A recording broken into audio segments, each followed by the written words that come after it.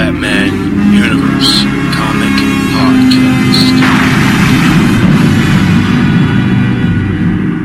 Hello everyone and welcome to episode 12 of the Batman Universe Comic Podcast. I'm your host Dustin, and as always we have with us... This is Apple. We've got Josh. We are bringing you all the comic news and book news, as well as the reviews from just about a month ago.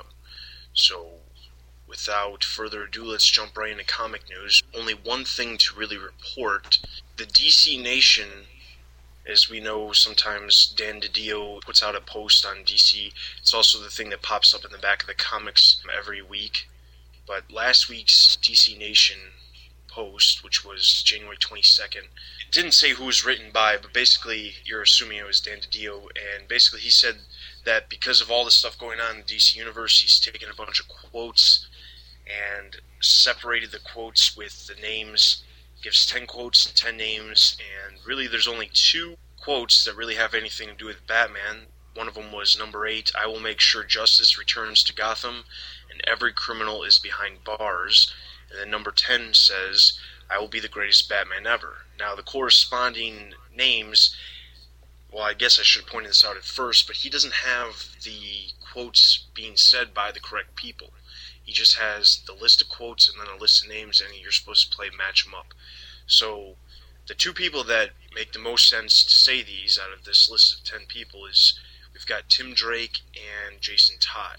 So the question is, are they throwing a curve, and it's one of these quotes isn't really having anything to do with either one of these, or can we just assume that Jason Todd and Tim Drake said these 2 quotes, and then if so, who said what? Well, that whole thing about justice returning to Gotham, if I could speculate for a second, that's kind of going along with the stuff that Robin's saying towards the end of his own series. I definitely think so. It'll just be interesting to see how Jason Todd thinks he's going to be the greatest Batman ever. Yeah, that's what. Oh man, this thing is coming to bite everyone that voted for him to die. It's just gonna come bite us in the butt now. Yeah. Jason Todd, they just have not known what to do with him since they brought him back, and I know that's when they were originally going to kill Nightwing in Infinite Crisis. Jason Todd was going to be the new Nightwing, and those plans kind of changed. And since then, I mean, Jason Todd just kind of been bouncing around. I know he was in Countdown and stuff, but they don't really have a place for him, and I hope that they can find one. I hope so too. There's been speculation that he might be getting his own series once this Battle for the Cowl is over. That's something that I'm not necessarily looking forward to. Honestly, it'd just be another interpretation of Vigilante, which we already have. Right, so you don't know which way they're going to go. Is he going to be good? Is he going to be bad? Which way are they going to take him? Yeah. Just they've written him to the point of no return with the way that he is. I mean, he's killed people. I mean, it's pretty hard to go back from that. They're going to have to give his character a major personality transplant if they're going to give him his own series and make him a sympathetic character. Yeah. Yeah, right. Tempting, but no. Alright, so like I said, that's all the comic news we have, but moving right along into book news, we've got a couple books coming out in the next couple weeks. The first one is on February 4th, we have Simon Dark, Volume 2, Ashes. And the solicitation reads, the second volume of Simon Dark Tales collects issues number 7 through 12, finally facing down the serial killing cult that has had Gotham City in a death grip. Simon learns more macabre secrets about his own origins. This is going to be 144 pages, and it's going to be $17.99. And then on February 11th, we have only one other book coming out, but I know some people are looking forward to this. This is Batman R.I.P. Deluxe Edition. And the solicitation reads, legendary writer Grant Morrison concocts his unthinkable plot, The Death of the Dark Knight, collecting Batman numbers 676 through 683 in an oversized deluxe edition. This volume features artwork by Tony Daniel. While Bruce Wayne drops out of sight, the club of villains begin a crime spree through the streets of Gotham City, while Batman's allies attempt to keep order in the city and find the Dark Knight. It's going to be 240 pages. It's going to run you about $4.99. Those of you who are waiting for the Detective Comics collection of R.I.P., just a couple more weeks, and I think it's in March that'll be coming out. So that's all the book news we have. What's your interest in it, Mr. Wayne? Let's just move right into comic reviews. We only have 5 comics to cover. So this will go pretty quickly. So we're going to first start off with our favorite title of all time, Superman and Batman vs. Vampires and Werewolves, number 6. And all I can say is thank God that this is the last and final issue. Now we lead into the final chapter of Superman and Batman vs. Vampires and Werewolves. And this takes us into the point where the kid that Superman was trying to save was actually not being able to be saved. He wound up dying, what it looked like, and then the transfusion that they tried to give him basically made sure that he was a vampire. So it didn't work. He couldn't take it. He jumps out the window and it's daylight, and we all know what happens. They burn up. So that's pretty much like your first 5 pages of this book, and it pretty much lets you know how it is. Writer Kevin Van Hook, for the most part, his writing in this book, it's really not that great. However, I will hand him that he can write the demon very well. The way the demon talks, he's got that pretty much down. I mean, DC ought to move him into something like that. But the way he handled Batman within the final issue, when they're trying to go ahead and find Dr. Combs and they're trying to release the spells of all the vampires that have taken over and the werewolves, they finally get him. They succeed. They finally, Jacob and the mayor were hoping that once the spell was reversed that they would actually be changed back to normal, and it wound up being that they were both like the first. One was bitten and the one was transformed, so they weren't changed like the people of Gotham were.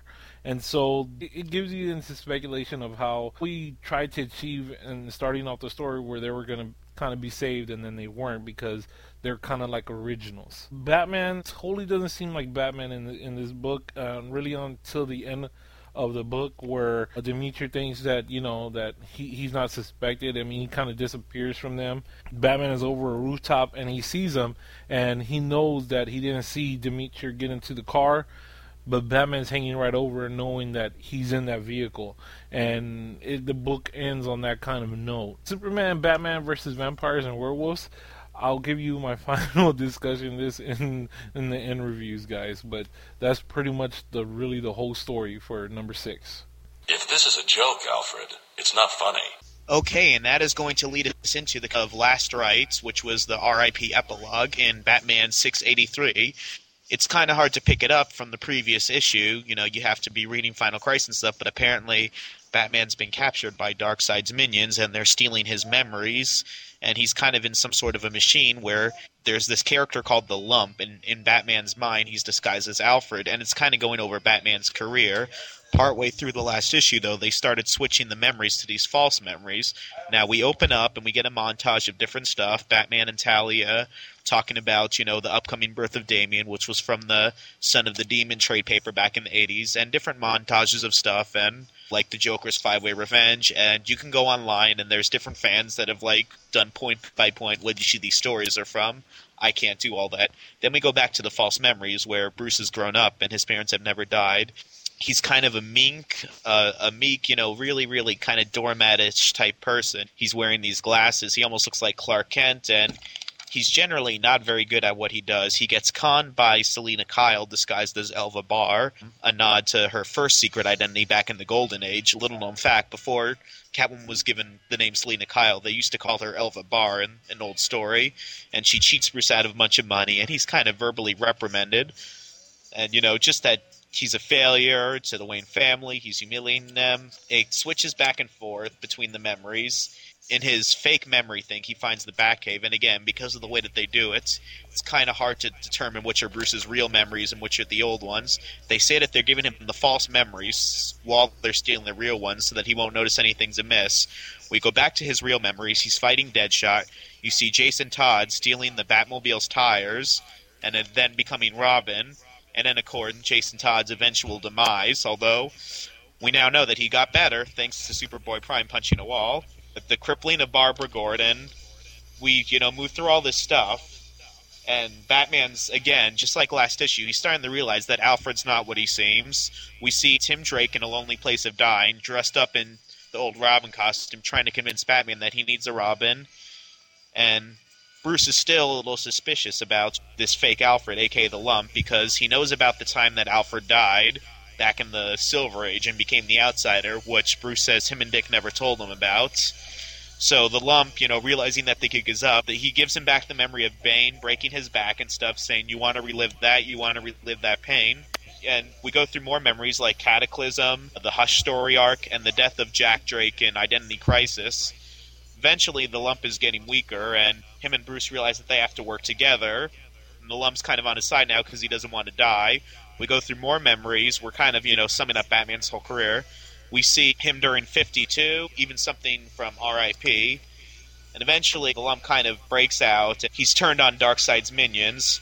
Now we get a flashback to before Batman was captured by Darkseid, and again, the way that they frame these flashbacks, it's a little confusing, and he's talking to Alfred, and this apparently takes place before Final Crisis, but after Batman R.I.P., after the helicopter explosion, and he's telling Alfred they're going to have to discredit all these allegations that Hurt made about the Wayne family and Alfred having an affair with Martha Wayne, but first he's got to deal with the murder of Orion, and that leads into the beginning of Infinite Crisis. And then we get, at the end, Alfred's kind of closing up the Batcave for one last time. This is something that I've been harping on for a while, but we see the T-Rex, which is in one piece, so I guess I was upset about that when it got destroyed at the end of the Hush story arc on Detective, and then it was still broken in R.I.P., and I was... Well, anyway, I talked about how it was fixed in the teaser image, and I see it's fixed here. The Batcave actually seems to be back to normal, which is a little bit of discontinuity. And we get the closing page of Batman saying that there will be no hiding place for evil and that you could find out what happens to Batman next in Final Crisis issue 6. Live from the top of Mount Gotham, the death of Batman. But before that, we had the next issue of Batman, which is 684, and this continues from Denny O'Neil's arc in Detective, where Nightwing's after what is the fake Two-Face. Now, when we last left, Nightwing's kind of unconscious and the building's burning. Now, we pick up and there's a pizza boy with him. Now, the pizza boy's trying to wake Nightwing up, eventually does, and Nightwing's a little weak, and he's realizing he can't carry this guy out. He's like, don't worry about it, I'm a gymnast myself. And he kind of gets out of there all right, helps Nightwing a little bit. Nightwing's motorcycle, of course, has been stolen, so the pizza guy has to give him a ride back. Nightwing doesn't want him to know where Wayne Manor is, so he has him drop him off 3 miles from the exit so he can walk the rest of the way. Now, Dick is talking to Alfred, and he's pretty humiliated about all the mistakes that he made, like the motorcycle and the fact that a pizza boy had to help him, and he's saying Bruce never would have made these mistakes. And Alfred says, Bruce has made plenty of mistakes early in his career, but he learned from them, and you need to learn from what he taught you as well. Now, meanwhile, the fake Two-Face, which I don't know how anybody is being fooled into thinking that this guy's the real deal, because his costume, it's like just kind of a bandana over the side of his head, and half of his body isn't even scarred the way that Two-Face sometimes is portrayed. He's called in to Commissioner Gordon that he's going to be attacking the mayor's party that night, so they're kind of sending all people out there. Now, what we don't know is that that's actually a distraction so they can steal the diamonds by that theater, which they were talking about last issue. Dick is in the Batcave with Alfred talking about the van that was used as a getaway. He's kind of realizing what's going on here. He can't take the motorcycle out again, obviously, because it was stolen, so he's taking the Batmobile, but he says it makes him feel like a phony. Commissioner Gordon and Harvey Bullock are waiting for Batman laying the bat signal. They know that he's probably not going to show up, but it's going through the motions anyway. Nightwing shows up, and they talk about the Two-Face problem and how this person is acting nothing like Two-Face, scarring the woman and not using the coin. And Nightwing realizes with this actress, Millicent Maine, Commissioner Gordon and Bullock tell him where the theater is, which is where Nightwing goes. And sure enough, the fake Two-Face and his goons are there to steal the diamonds. Nightwing, remembering Bruce's train all the stuff and not to be distracted like he was before, is able to basically hand these guys butts to them and drop them off at the police station the next morning. Bullock tells Gordon about it and says, well, the good news is they were caught. The bad news is it wasn't Batman that delivered them. It was Nightwing. Bullock actually says, you think he's ever coming back? And Commissioner Gordon is reluctant to answer. And we end with Nightwing get the actress woman, who kind of like is in tune with Gotham, just looking out over the city, thinking about the masks that everybody wears. And that concludes that story arc, and Denny O'Neil returned to the Bat books. That's all I wanted to know. Alright, so then that's going to bring us over to Batman Gotham After Midnight, number 8. Now, this one first starts off with the autopsy of Barry Lucas, the officer who was killed in the last issue, and it seems as the overall feeling throughout this book that the entire police force is convinced that Killer Croc was the one who killed this detective. So it starts off with the autopsy, and then it goes right into the funeral procession, and Commissioner Gordon meets up with Batman after the funeral takes place and basically tells him it's unfortunate, this is bad days for cops, and not only did they have this service, but then they still had the mayor's service since the mayor was killed prior to. So it continues on after they have a little discussion. Commissioner Gordon tries to give Batman some relationship advice as far as April, which Batman just basically shrugs it off and says, you know, I'm busy just as much as you. Seriously, when was the last time you dated? Which was kind of a odd exchange that really didn't need to be in the comic. It just seemed like it was trying to take up pages.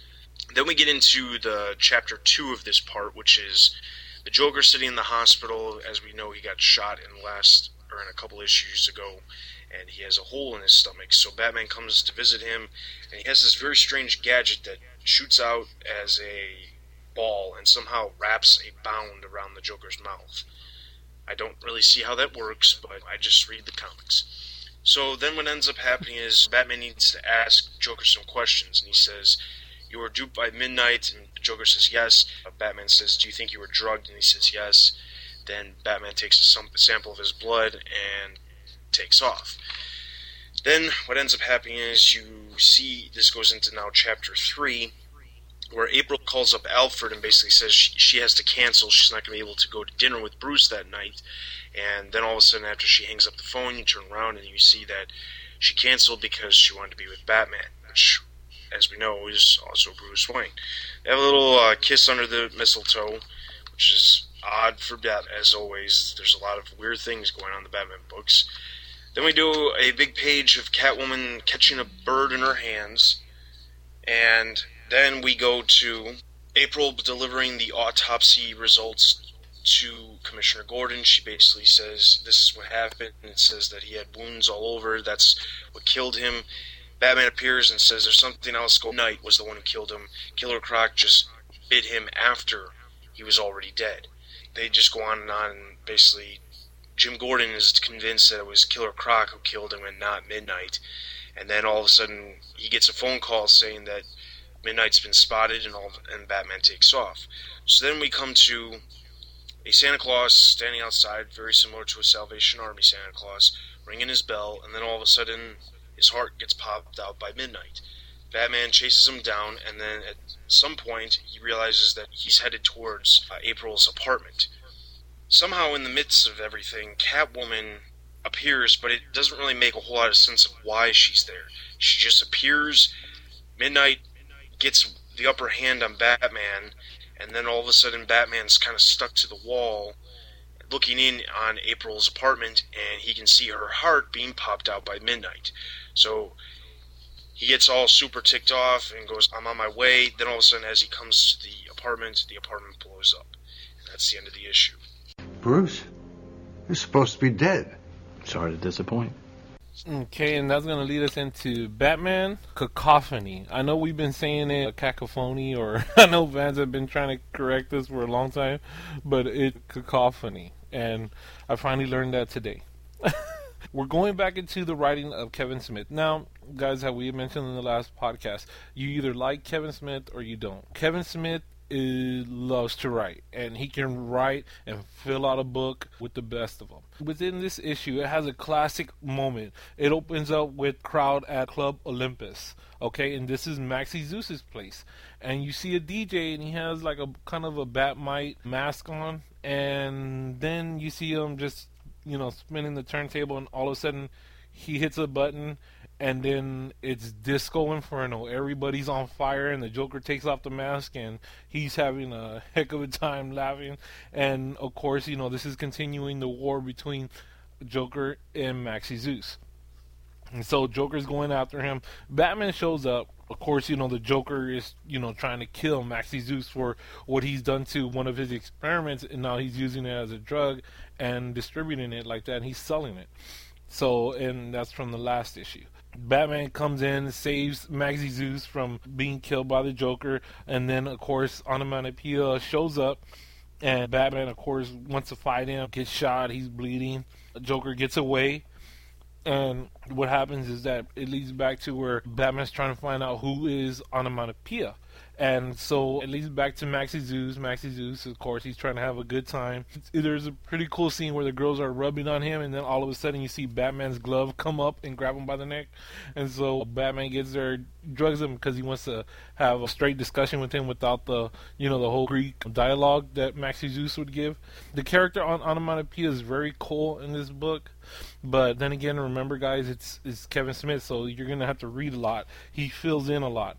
At the end, Joker comes in, he parachutes in because Maxie Zeus wound up turning himself in, of course, after the discussion with Batman. Batman shows up, Batman battles him, and basically calls him soft, and basically, he used to be one of the villains that he used to count on that he can have a battle with, and now he's not really much of any battle. He's like so predictable. He's really fighting him, and Batman sets him up because what he's really doing is waiting for Onomatopoeia to show up. And just like Batman had planned, it was right on cue, and that's where the book leads off, guys.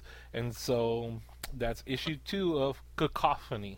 You hear things I don't. Alright, so that's going to bring us into our review wrap-up, so let's go ahead and start with the book that we're all glad is over. Amen. Now, Dust, we had that interview with Norm where him and Alan are trying to come back to DC and do stories. Yep. I mean, if Norm and Alan would have had the chance to do Superman and Batman versus vampires and werewolves, it probably would have been something really, really cool and out of sight. However, Kevin Van Book and Tom Mandrake, I don't know how they are going to stay inside the industry, because this book was horrible. It was so horrible. I couldn't... It was so painful, and fans through the whole podcast know. Guys, I would say if Van Hook is going to plan to stay inside comics, let him write Demon comics. He can write the Demon, but as far as this, it was horrible. I'm going to just give the whole book and series 1 star. Because I know they tried, and it's not best. Even people just break into the industry have a lot of better work than what was put onto here, and really question DC, why did you put something like this when Alan and Norm are out there and you could have gave it to them, you know what I mean? But you still published this one. I'm gonna go ahead and give this 1 battering, and they're lucky for that. That is going to lead us into Batman 683 and 684. 2 different creative teams on that. Once again, the whole Morrison thing. I like the art, and I like what they do with continuity, but this is dragged down because it's confusing as heck if you have not reading Final Crisis, and they're going through these different continuities, Bruce's real memories and fake memories. But still, it's nice that they finally gave us some answers about, okay, well, if R.I.P. takes place before Final Crisis, then what's going on? Bruce, disappears at the end, but everything seems to be status quo with Bruce in the beginning of Final Crisis before he gets captured by Darkseid. They kind of wrap that up, and I like the art, so I'll give this 4 batterings. 684. Now, Apple said last podcast that if you're a Bat fan, you like Denny O'Neil. I have my own personal problems with some stuff that he's done over the years, and some of his is as editorial, but he is a good Batman writer, and this was a good book, but it's dragged down by the art, and there's books where, the art's really good and the story's really bad. There's books where, both are subpar, and there's books where the art is so bad that it takes you out of the story, and it was actually hard for me to enjoy the story due to the art, which is a shame because this was a good story, and I think that Danny O'Neil deserved better. And I couldn't even pay attention to the story the first time I read this. I had to reread it again and kind of ignore the art a little bit, which in a comic, that's a bad thing. So, because Denny O'Neil did such a good job with the script, though, I will give this 3 out of 5 batterings, but it barely gets that because the art is so... Alright, so that's going to bring us into Batman Gotham After Midnight number 8. All I can say is I have not really been liking this storyline. There's some aspects that I do like, there's some aspects that I cannot stand. Unfortunately, with this specific issue, this was one of the ones that I couldn't stand. It basically seemed that the entire issue was almost a filler. They were trying to basically build a relationship between Batman and this April character, in one issue. Yes, they had a little exchange at the end of the last issue, as Commissioner Gordon points out in the issue. But as far as why does writers find the necessity to have Batman linked emotionally to a female character and then kill her within the same book? If you're going to do that, at least do it over a series of books instead of just in one issue. That whole problem with the story, and then on top of that, the whole exchange between Batman and Gordon for more than half the book in different parts of the book, it just didn't seem like it was working. It just seems like this entire issue was a filler, and then the fact that she gets killed at the end almost makes me think that the fact that Batman said it could be a cop, is it April? That's kind of, I guess, at this point, because, you know, is she really dead? No, she'll probably end up being like a Jezebel Jet wannabe and end up being the bad person in the end. So I'm going to give this one 2 out of 5. And that's going to lead us to issue 2 of Batman Cacophony. This issue I was wanting to see because I know Kevin Smith is a huge Batman fan. I mean, he named his daughter Harley Quinn. I'm wondering where he's going with the Joker, because it opened up where the Joker's a psychopath, the typical going, but made him like a mastermind. But like towards the end, it kind of made him predictable and kind of, not very smart, not very Joker-like. And I was trying to see if maybe into issue 3, Joker's going to turn it around and say, oh, it was because of this. That's my only gripe with Kevin Smith's writing as far as the Joker. Walter Flanagan, he's better than Tom Mandrake, I'll tell you that. But he's not going to super impress you with his artwork. Honestly, he's just trying to keep up with Kevin Smith also, with Kevin Smith's writing. So the artwork is kind of, jumpish around, and his Batman's not really consistent. I would say that I'm a Kevin Smith fan, but I'm going to go ahead and give this book 3 Batarangs out of 5. And only because I'm looking forward to issue 3, and which is going to be the final issue of this series. Alright, so that's all of our review wrap-ups for now. Now, before we get into Bat Books for Beginners, the big discussion that everyone's been talking about is Final Crisis number 6. So, let's talk about Final Crisis number 6 a little bit. The final fate of Batman, or so it says. Everybody was discussing about when he was going against Darkseid, and then the whole bullet thing, picking up the gun, and then Superman even coming out with Batman's lifeless body. The lifeless body part, it was kind of sad to see, but you wonder who is in the costume, and we're dealing with 52 universes. Which Batman was it? Now, one thing we should probably bring up is, for those of you out there who have not read the book, we should probably tell you exactly what happened, so that way you're aware. Basically, what ended up happening was the final fate of Batman, which was Final Crisis. It was in Final Crisis number 6, consisted of a total of, I believe, 4 pages, 3 pages, something like that Batman was actually featured in. But Batman shows up, as we predicted in the past. Well, not on the podcast, but on the forums. A bunch of people have been predicting what's going to occur. Batman approaches Darkseid, as Darkseid's already kind of weak. The Omega Sanction beams are flying all over, the Omega beams and the Omega Sanctions flying all over the place. Batman says, I saved this bullet because I was going to investigate what you did when you killed Orion, but now I'm going to use it to kill you. He loads in the gun, and he shoots Darkseid. And as Darkseid's dying, there's this beam that goes through his head and his heart, and that's what happens. Then it continues on. There's nothing that happens as far as Batman. You just see a big splash page with Batman standing there with these what looks like lightning bolts going through him. And then at the very end of the book, the very last page, Superman is holding this body that's in a Batman costume, fried to a crisp, and just has the skeleton. So that's what happened. Now, one of the first things we really need to talk about is Batman using a gun. Seriously. I'm surprised that a lot of people have made as big of a deal out of it as they did. Like, yeah, I know, Batman gun, but it's not like, he's killing Joe Criminal on the street. This is Darkseid, and this is not even like Gotham City, but like the universe. I think that can be a little forgiven. Even Superman and Wonder Woman have killed in the past, so... I think the significance was that everybody now knows what's Batman's one rule, was that he's never going to kill. But the fact that he raised a gun that he said he would never raise ever, and he doesn't like guns, the point that he used one is what was really disturbing, and it's kind of to us that that's not Batman, because Batman's been in a whole lot of predicaments and a whole lot of situations where a gun was presented to him and he still didn't use it. But to save the universe, he would use a gun. So he would break his one rule. And I think that's I guess that's the back and forth that fans have.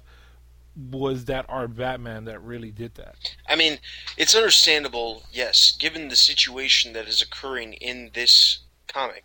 It makes sense for Batman to break his one rule. I mean, basically, Batman is saving the entire universe by breaking his one rule. And I do agree with you as far as that is why fans are going back and forth and arguing about this, is because, yes, he said he's never going to use guns.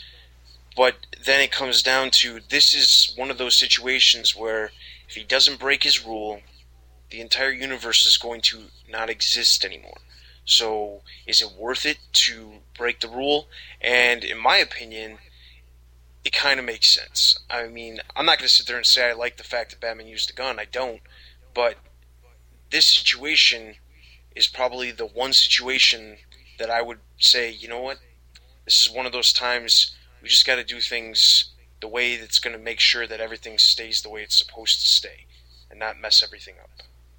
And again, we're talking about Darkseid here, you know, not Harvey Dent, not some random thug, not even the Joker. This is Darkseid, you know, and I think that that's just a whole nother plane right there. I wish that, by the way, the way that they did it, you know, like first Batman, you know, shoots him, then he's standing there, and he's like, gotcha, and he's like, heh. And then it's the big page of him getting shocked. I mean, it's almost like it's a punchline, which, you know, if that's going to be his final moment, which I don't think it's going to be, I wish that they would have given him a better one. I mean, there's something sitcom-y, wah, wah, wah, you know. He's like, gotcha, heh. Did anyone else find that weird? Or am I just reading too much into this? No, the gotcha part that was kind of funny. I mean, I when I read that, I was like, okay, who else would say gotcha if they ever shot a gun? You know, I started going through that through the DC universe. Like, who else could it be? Who else could it be? Because I'm not believing it's my Batman, but I mean, until issue 7, when we can really find out, or until, you know, the editors come out and say, hey, you know, it was Batman, he's dead. You know what I mean? Something like that. You know what I mean? And the significance is that this is kind of happening right after R.I.P.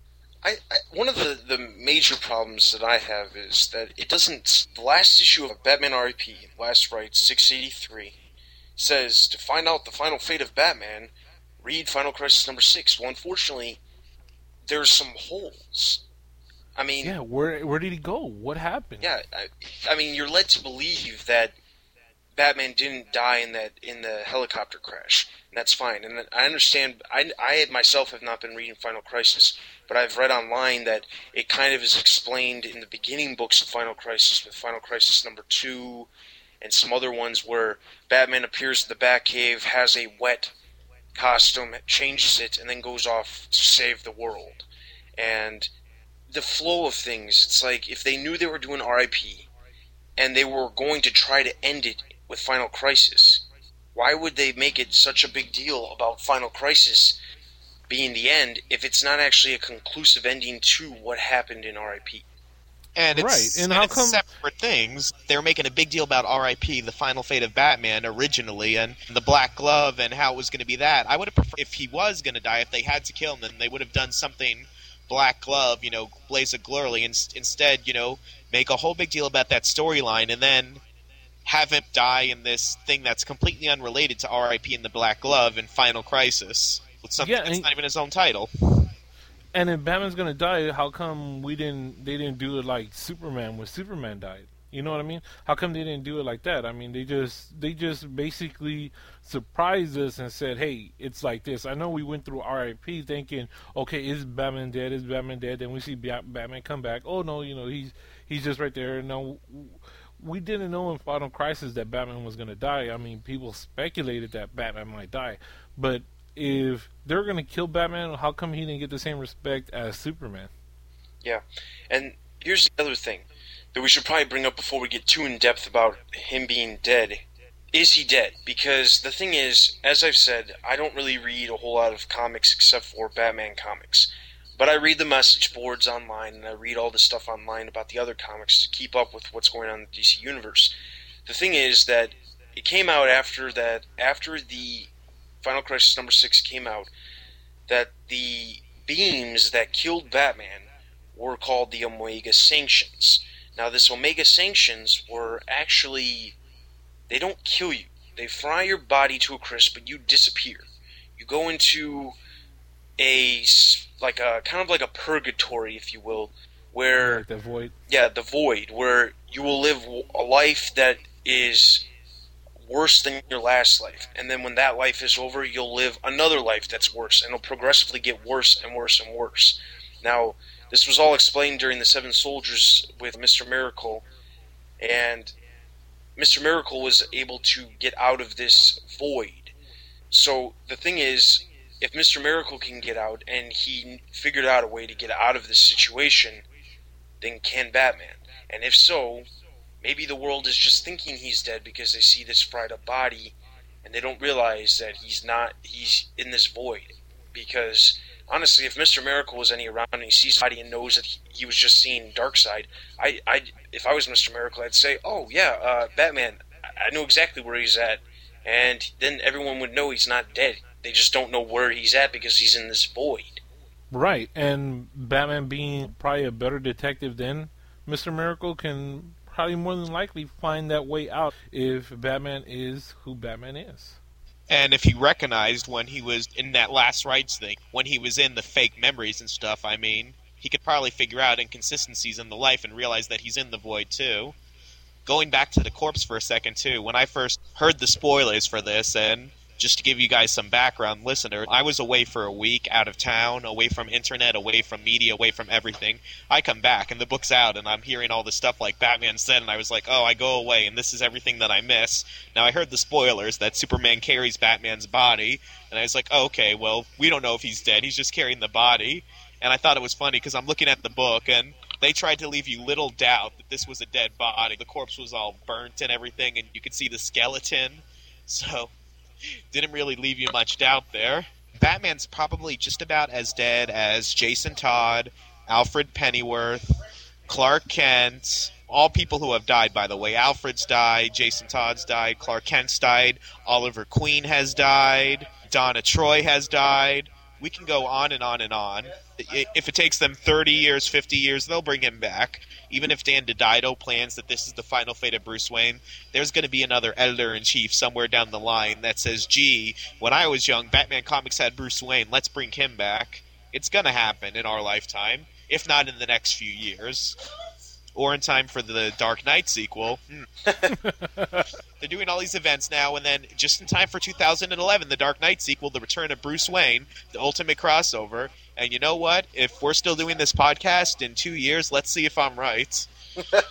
The thing is that we got to keep fans that are not familiar with the DC Universe have to understand that there's 52 other worlds.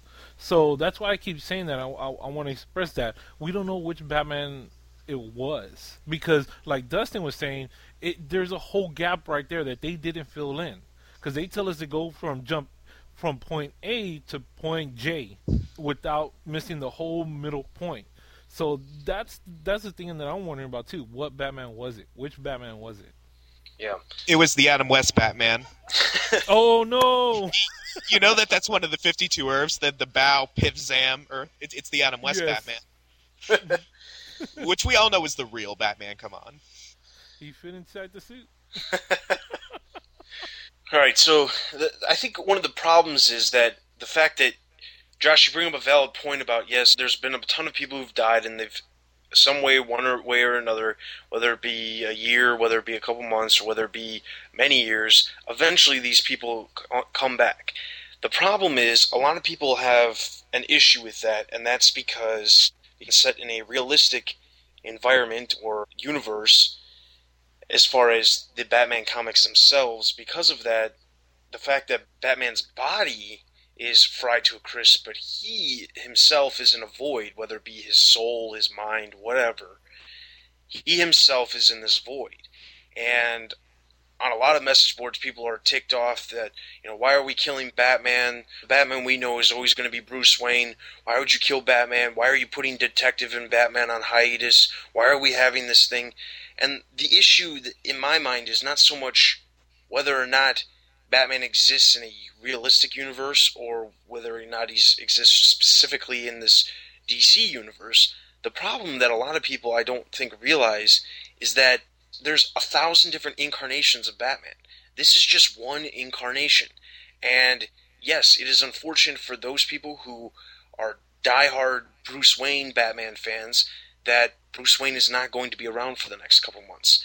And a lot of people are ticked off that they're doing this, and they're claiming this is just another Nightfall saga, and they hated the Nightfall saga.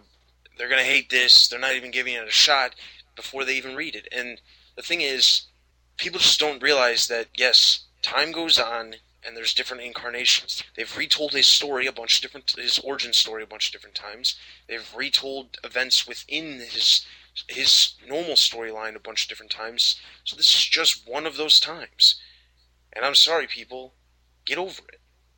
Oh, Dustin.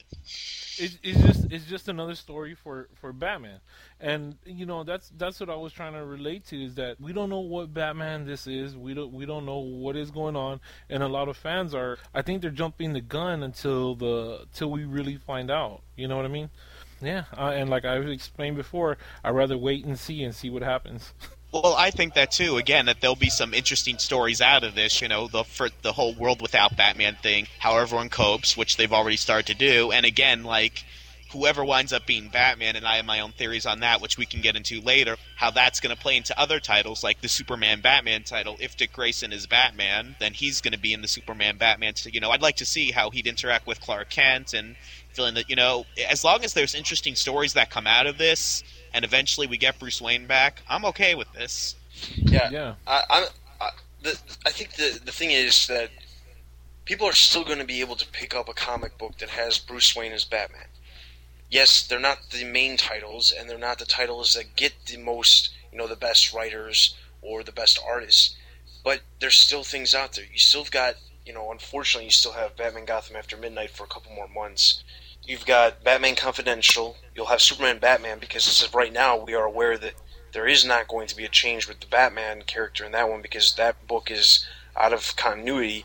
So there's 3 books right there, and you know for a fact that as soon as Gotham After Midnight is over, they're probably going to start up another miniseries. There's always a miniseries going on for Batman, and that's the thing. It's just, it kind of ticks me off when people are all ticked off because they can't stand that Bruce Wayne's not going to be Batman.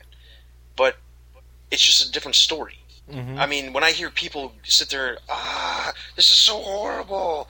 DC, bring Batman back. Yes, I want DC to bring Bruce Wayne back as Batman too. But it's interesting to get a different kind of story.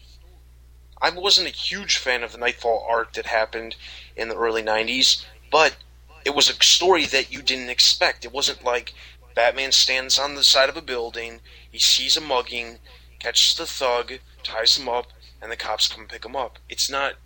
You can only do that for so many until it gets boring. This is just a story that, yes, started out as R.I.P., is going to become Battle for the Cowl, and then who knows what we'll get as far as who will be Batman, or if Batman comes back as soon as Battle for the Cowl is over. We have no idea. And it goes back to what you said, Apple, about we just have to wait and see what happens. A lot of people are just jumping the gun and are getting worked up about absolutely nothing. Now, that whole thing that you were talking about before, the Void and each life getting worse and worse and worse. Now, I think I know what the final life, the bottom of the pit would be for that. Now, after Bruce lives all those lives, the final one, the worst life in the Void, he's going to be reliving being Val Kilmer in Batman and Robin, the Joel Schumacher continuity. Oh, you mean George Clooney? Clooney. Yeah, I'm sorry. Val Kilmer was Batman Forever. Yeah, that one was okay. Was okay. Yeah, he's gonna be George Clooney. He's gonna be doing the Batman nipples and ice skates with the diamond, and that he's gonna have to relive that. It's gonna be the Joel Schumacher final life. Agreed, but we could go on about Joel Schumacher forever. So that's going to wrap up our talks about Final Crisis number 6. If you guys have anything else that you want us to discuss as far as Final Crisis number 6, or in the future when Final Crisis number 7 comes out, because we don't review that as a normal comic in our normal comic reviews, we can discuss it if there's more. I'm sure there will be more that comes out about this. The fact that the last issue ends with Superman holding Batman's fried body. I'm sure there's going to be something in Final Crisis number 7 about this. So we can talk about this as well as many other things. So email us, comicpodcast@thebatmanuniverse.net, or go on the forums and look up the thread for Batman Universe Comic Podcast and throw down your ideas of what things you'd like to hear us talk about as far as Final Crisis in future episodes. We'll see what the truth is. So without further ado, let's jump over to Nick with Bat Books for Beginners.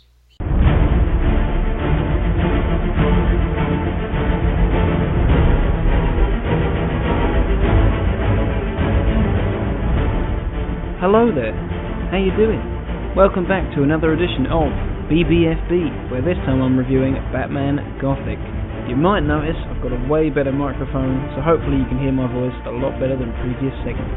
Now then, Batman Gothic is the second story arc in the Legends of the Dark Knight series. It's written by Grant Morrison and illustrated by Klaus Janson. Grant Morrison is a well-known Batman writer and has been currently masterminding the recent Batman RIP storyline. He's also worked on many other Batman books, including Arkham Asylum, which was published about the same time as Gothic, Batman and Son, and The Black Glove. All excellent books that I plan to review in time. Now, Klaus Janssen's also illustrated for Frank Miller in The Dark Knight Returns, as well as other Batman titles. So, here's the plot. I want information, and I'll get it any way I please. Now, Batman finds that a man known as Mr. Whisper has killing off 5 mobsters one by one. The mobsters explained to Batman that he was a child killer over 30 years ago, and the mobsters killed him when there was too much pressure from the cops. However, Mr. Whisper is also linked with a hideous event in Bruce's school days, which is revealed to us through flashbacks. Now, the mobsters attract Batman's attention with an inverted bat signal to try and work a truce to stop Whisper. Batman ignores this plea, not being too worried that the mobsters are being killed off. However, he does investigate to see what he can find out. The story takes Batman to a monastery in Austria where he finds the truth about the monk, Manfred, who sold his soul to the devil in exchange for saving him from the plague. The devil also gave Manfred 300 years of life and made him immortal, causing Batman a problem. Manfred is indeed Mr. Whisper, as well as Mr. Winchester, a teacher Bruce Wayne had when he was at boarding school. Batman chases Whisper and he is captured by him. Whisper has everything ready. He tells Batman he kind of likes him, so he prepares an elaborate death for him. He also has a young nun as a hostage. And Manfred reveals his plan to Batman. He's going to cheat the devil and give him the souls of the whole city instead of his own. For that he has to use a combination of magic and the very same plague that almost killed him.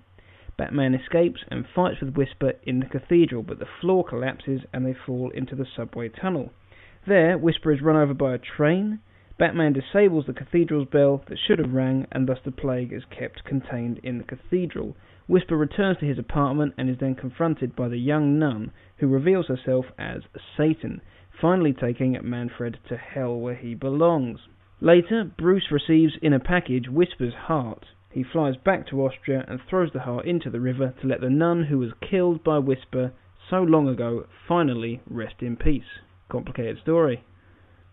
Now, I felt that this is a book that will definitely split fans right down the middle. It's not one all Batman fans will love. The reason for this is the supernatural and horror elements introduced by Morrison. It's all a matter of taste. Personally, I didn't enjoy that area that much, but I can fully understand fans that do. I felt the book had an excellent start with the gangsters fearing for their lives and being killed left, right and centre, pleading for help from Batman, and I just loved all of that. But then I grew tired of the supernatural explanation, especially all the haunted castles and ghosts. However, I think this style suits Batman more than most other superheroes. Superman and ghosts? Nah, I don't think so. Plus, Batman wandering around in his suit during the daytime chatting to civilians always looks a bit odd to me, and I'm never keen on it. Couldn't Bruce Wayne just have gone to the monastery for a visit? Don't see why not. I was surprised to find out that the young girl was the devil. Looking back now, I'm surprised it shocked me at the time, but Morrison did do a good job of revealing that at just the right moment. And since there's more pressing questions for the readers to ask than who the girl is, it didn't cross my mind. The elaborate death trap set for Batman looked more like something from the board game Mousetrap, or perhaps a throwback to the situations Adam West often found himself in at the end of every episode. It felt a bit stupid, and you always get that question, why doesn't the villain just kill him? Didn't work for me. I did enjoy the action sequence under the subway. I felt it was the best way to get some dramatic action out of a villain who can't die, so I thought Morrison did a good job there. I enjoyed the death of Graziano. It reminded me of a scene in Godfather 3 where someone's food is poisoned while at the opera. He's also sitting in a box, and I could see some symmetry there. I also noticed the Batmobile looked a lot like Tim Burton's Batmobile. I pointed out last time that this series came out after the first Burton film, and clearly they were trying to draw all those fans in, but it's a great Batmobile anyway, so who cares? The artwork is nothing special. It was a bit weak, it certainly didn't impress me at all, and I think the story supported the art. So overall I'd give it 3 out of 5 Batarangs. As I said before, it is one that will split people for its supernatural content, and it depends on whether you're a fan of that or not. I'm surprised to see that it is 16th on the IGN 25 Greatest Batman Graphic Novels. I don't think it deserves that spot, but it is a fairly solid book. And you'll know from this review whether it's for you or not. Let me worry about that. That's Batman Gothic done. If you have any opinions, I'm always keen to hear them, so send me a message to Nick Nightwing at thebatmanuniverse.net, or have some arguments on the forums. This is one that will split people. Next time I'm reviewing Batman Prey, of which I know absolutely nothing about yet, so I'm looking forward to reading it. So that's your lot for this time. I'm Nick. This has been Batman Books for Beginners. Back to the guys. Alright, so that was Batman Gothic. Remember next time to pick up the book for next episode's Bat Book for Beginners. So that's going to wrap most of the episode up. Let's go off with upcoming releases for the next 2 weeks. On Wednesday, February 4th, we only have one book coming on. That's the Simon Dark Volume 2 Ashes that we mentioned earlier. On February 11th, we have the Batman and the Outsiders special, or Superman Batman number 55. As we talked about earlier, Batman R.I.P. Deluxe Edition, Nightwing 153, which will be the final issue of Nightwing, Batman number 686, Batman Confidential number 26, Robin number 183, which will be the final issue of Robin. I just died a little inside. Simon Dark number 7. So make sure you pick up those last issues of those series. I know a lot of us fans have been loving these series, and it's kind of sad because, as we'll talk about in the next podcast, the Robin books have gotten extremely good, and it's kind of sad that now they're getting super decent, or really, really good stories, and they're ending the series. So hopefully this will play out in some of the mini-series that are going to occur during Battle for the Cowl. But alright, so for next episode, we are going to be covering Detective Comics number 852, Batman Confidential number 25, Nightwing number 152, and Simon Dark number 16. So make sure you download the episode. All the problems on iTunes have been fixed, so all the podcast feeds work correctly in iTunes now, so now you can pick them all up. So, this is Dustin. This is Apple. You got Josh. And you've been listening to the Batman Universe Comic Podcast. We'll see you guys next time. Take care, guys.